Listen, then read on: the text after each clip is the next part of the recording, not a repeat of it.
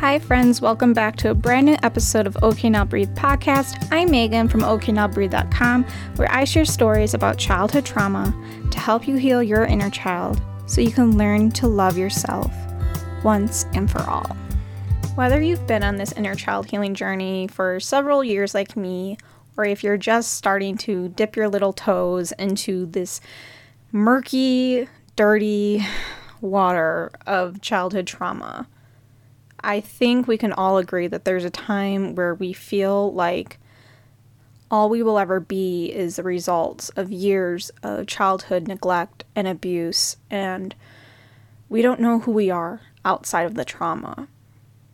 And because of what I do at OK Now Breathe, where I focus so much on getting to the root aspects of who we are as people, and it's hard to separate who we actually are at our core and separate that from who we are as a result of our trauma. And I think when we focus on inner child healing and we focus on dissecting our childhoods, we sometimes have a hard time not having a separate identity. We sometimes have a hard time distinguishing who we are outside of the trauma, and it almost feels like every waking thought is about our traumatic childhood or the things that have happened to us. And it's kind of like, for me, it kind of almost replays itself. And I've been on this healing journey for several years now, and I'm at that point where I have so much tenderness and empathy for younger Megan, especially when I was a teenager. Man, I think pretty much everyone had a rough time as a teenager. And for me, all the things that I used to hate about myself, constantly feeling like, no wonder I'm constantly messing up. I'm a failure. I'm stupid. This is why I have no friends. You know, this constant state of utter self-hatred. Now I just think about, like, no wonder I felt that way as a teenager, or no wonder I felt that way as a kid. It's because being in the environment of constantly feeling like I'm not good enough, and constantly getting told essentially that my parents did not care. And the thing is, like, I tried really hard to be a straight A student. So I'd be like, maybe my parents will finally pay attention to me. Maybe my parents will finally be proud of me. You know, I never tried out for sports or anything like that because I automatically put it in my head that they wouldn't be proud of me, that they wouldn't care, and that I would suck, and that I would fail, and that I would embarrass myself. And when we wrap all of this idea in our head about all the times that we felt like we were nothing, all the times that we felt like we were scum or the dirt and grime on our parents' shoes as they walked over us and treated us so unfairly, treated us so bad, treated us with so much neglect and emotionally unavailability, or the times that they were physically abusive, the times that we were sexually abused. When we start to dissect our trauma, say we're in therapy. When we're in therapy, yes, the results from therapy will put us on a path of healing and understanding ourselves and having that radical self-acceptance, which I think is so important on our inner child healing journey. Because so many times you go, I wish this didn't happen to me. I didn't do anything to deserve this. Why did this happen to me? And we put it essentially on ourselves. Everything that happens to us, we mostly blame ourselves. And when we get further on our healing journey, we start to accept the things that happen to us. And a lot of people say, oh, forgive the people who hurt you, or forgive this, forgive that. Sometimes we're not at that state. And people telling us to forgive the people who abused us or traumatized us, it feels super invalidating. It feels like they have no idea what we've been through. So instead of rushing the process and putting so much pressure on ourselves to forgive the people who abused us, we need to get into this mindset of everything that happened to me, all the pain, all the trauma, all the absolute bullshit was not my fault. You know, you don't have to verbalize that you accept the things that happened to you. You know, because who wants to accept that they were abused? Who wants to accept that they were molested? I know I sure as hell did not. And I still do not. But I take a step back and put myself in this, I guess, this little bubble of reality. This bubble of these things happen to me. And you don't need to explain it. You don't need to try to, I guess, justify it. Because when you've experienced so many years of, say, emotional neglect, you feel like everything is your fault. You feel like everything that happened to you would not have happened to you if you acted different, if you talked different, if you had a different personality. You know, if you didn't talk back, maybe these bad things wouldn't happen to you. But you were standing up for yourself. You were having an opinion. You were making a moral, ethical choice to stand up for yourself and not take shit from anybody. And sometimes maybe you didn't say anything. Maybe you were scared to say something. Maybe in the past you said something and you got punished for it. So you learn to keep your mouth shut. Whatever the circumstance, whatever the case is, you don't need to put that burden on yourself. And honestly, you don't even, when you're on this beginning stages or whatever stage you are on your inner child healing journey, you don't even need to think about your abusers. You can think of them as like a shadow. You don't need to look at their face. You don't need to distinguish what their body type was or what clothes they wore or their smell. None of that. You could put a little black shadow, a little black figure, and put them in that sculpture. Put them in that box. And you can close a box, and you can tape it as much as you can, as much as you want. If you get in a place of, that's that, and that's the thing that happened to me. And you don't need to dissect the things that have happened in a way of remembering the details. Those details will come to you. And maybe they won't. But they will most likely come to you, and you don't need to force those details out. Because I've been on this journey for years and years, and things are still coming up. Things are still coming to the surface. And I'm so grateful that they're coming to the surface now, because it is super painful. And so many times, multiple times a week, I still cry for the little Megan inside. I'm so hurt for her, and I get so mad sometimes.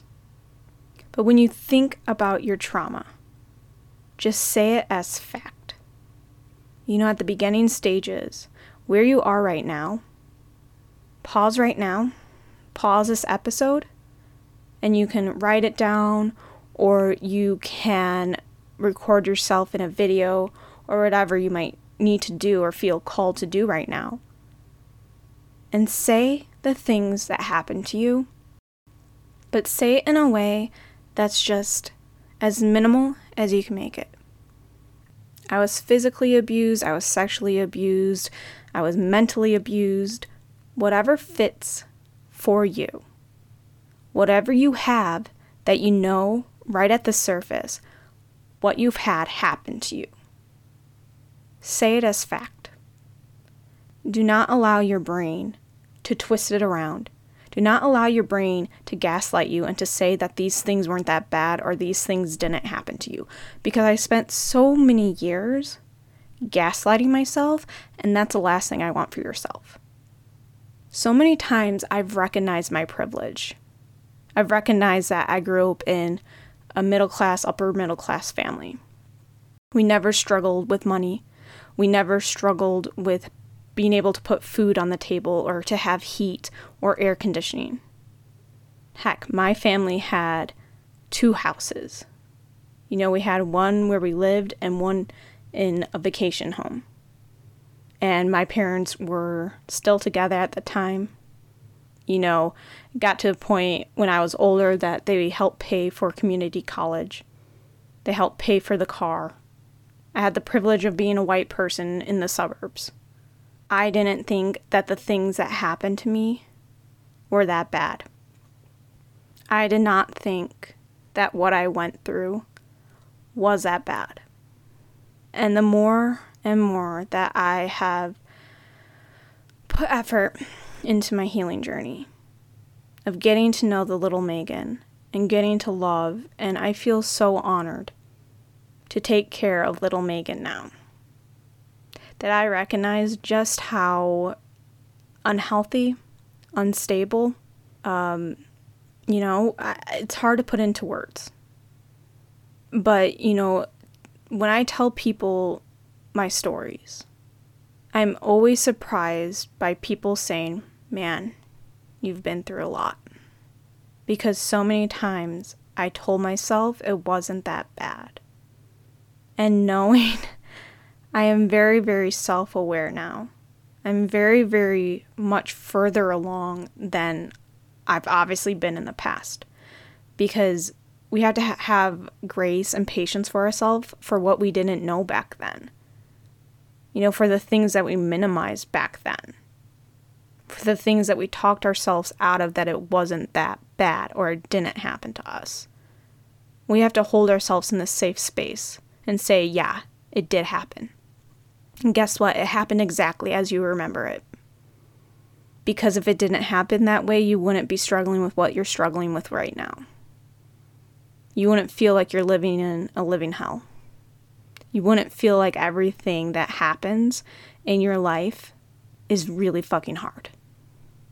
And so much of the things, so much of our reactions, of even like in our relationships and our friendships, in the way we practice self-care, in the way that we argue or communicate, in the way that we just live our lives. A lot of people probably feel so much shame that they can't keep their house tidy. And they put so much worth on what their homes look like. Or say that their car is messy. Or say they constantly go out to eat because it's so hard to go to the grocery store and prep food when you're so busy. And making that time feel so overwhelming. But then every single night you feel guilty. You feel like, why can't I have my life together? Everything from our childhood, it just is our roots. Our childhood is our roots. And we are the tree. And the branches and the leaves and everything, the seasons of life, everything starts at our childhood. Everything starts from when we're newborns, to toddlers, to kids, preteens, teenagers, young adults, everything. And the more I research childhood trauma and our inner child, the more sure I am of that fact. And if you haven't already answered that question, what happened to you in childhood? You don't need to dissect it right now. You don't need to get to the real little molecules of those events. But what is the big picture of the things that happened to you? If you feel called to write it down, please write it down. If you feel called to record a video of yourself, whatever it might be. If you feel called to talk about it in therapy or with your spouse or a friend or a sibling, please do that. And I know it can feel so hard to trust yourself, but trust yourself in this moment. Trust that the things that you believe happen to you happen to you. And it's also so important to take a step away from healing. because I'm so confident in so much of our healing that happens. Some of the most important aspects of healing our inner child is to let our inner child play and laugh and have fun and be carefree. Some of my favorite ways of doing that are putting on music from my childhood. I was a 90s baby. I was born in 93. So late 90s and early 2000s are my absolute peak of music, of TV shows, of movies. I love watching Disney movies when I need to connect with my inner child. You know, some other great things are playing with Play-Doh or finger painting, or if there's a rainstorm going on, go outside and dance in the rain. You know, I always used to get in trouble for splashing in puddles or getting dirty. I would be yelled at by my mom for playing in the sand, building sandcastles. And all of those bring me so much connection with little Megan. So if you were ever yelled at or felt like you disappointed your parents for playing, for exploring the world, for getting dirty in grass or playing with bugs, you know, at least my dad was very accepting of that. My dad encouraged that. But I always couldn't fully connect because I knew that my mom would disapprove and she would make comments. She wouldn't let us splash in puddles. Like, it's literally water on the ground. It might be a little dirty, but there's this thing called the washing machine. There's this thing called the shower or the bath. It's not the end of the world. So if you feel called after listening to this, if you have, you know, make the time, make the priority to watch some of your favorite movies from childhood. Or if maybe you feel disconnected from that, maybe you can do some research and, you know, research the movies that came out around the time that, I don't know, you were like 10 years old or something. And see if any of those movies sound like something that you used to watch. Give yourself that time and that commitment. Because like I said, some of the absolute most important aspect of healing your inner child is letting your inner child explore right now. Is to let your inner child play. You know, if you feel like you need that comfort, you know, if you didn't get that love, you didn't get hugs or affection, put your arms around you right now and hug yourself. Or I do recommend getting a weighted blanket. Weighted blankets can feel like hugs, and they can feel that comforting pressure. You know, sometimes I feel like my weighted blanket isn't even heavy enough because I need that much pressure of love. And I'll like fold over the sides and put it like the double the weight on my chest just to feel protected, just to feel safe, just to let that inner child inside me know that it is loved, it's appreciated, and it's taken care of. I want to thank you so much for joining me today on OK Now Breathe podcast. Please be sure to follow OK Now Breathe on Instagram and TikTok. Be sure to check out OKNowBreathe.com where I have loads of resources on inner child healing. I have a post about nostalgic activities that you can do to connect with your inner child. I also have affirmations that you can speak. I even have quotes that you can read. If you're feeling disconnected, if you're feeling like maybe your trauma wasn't that bad, feel free to read those quotes and validate yourself and validate your trauma and validate your experiences. And once again, I want to thank you for joining me on this episode of OK Now Breathe podcast. I hope you'll join me again in the next one, and I will talk to you again very, very soon. Bye.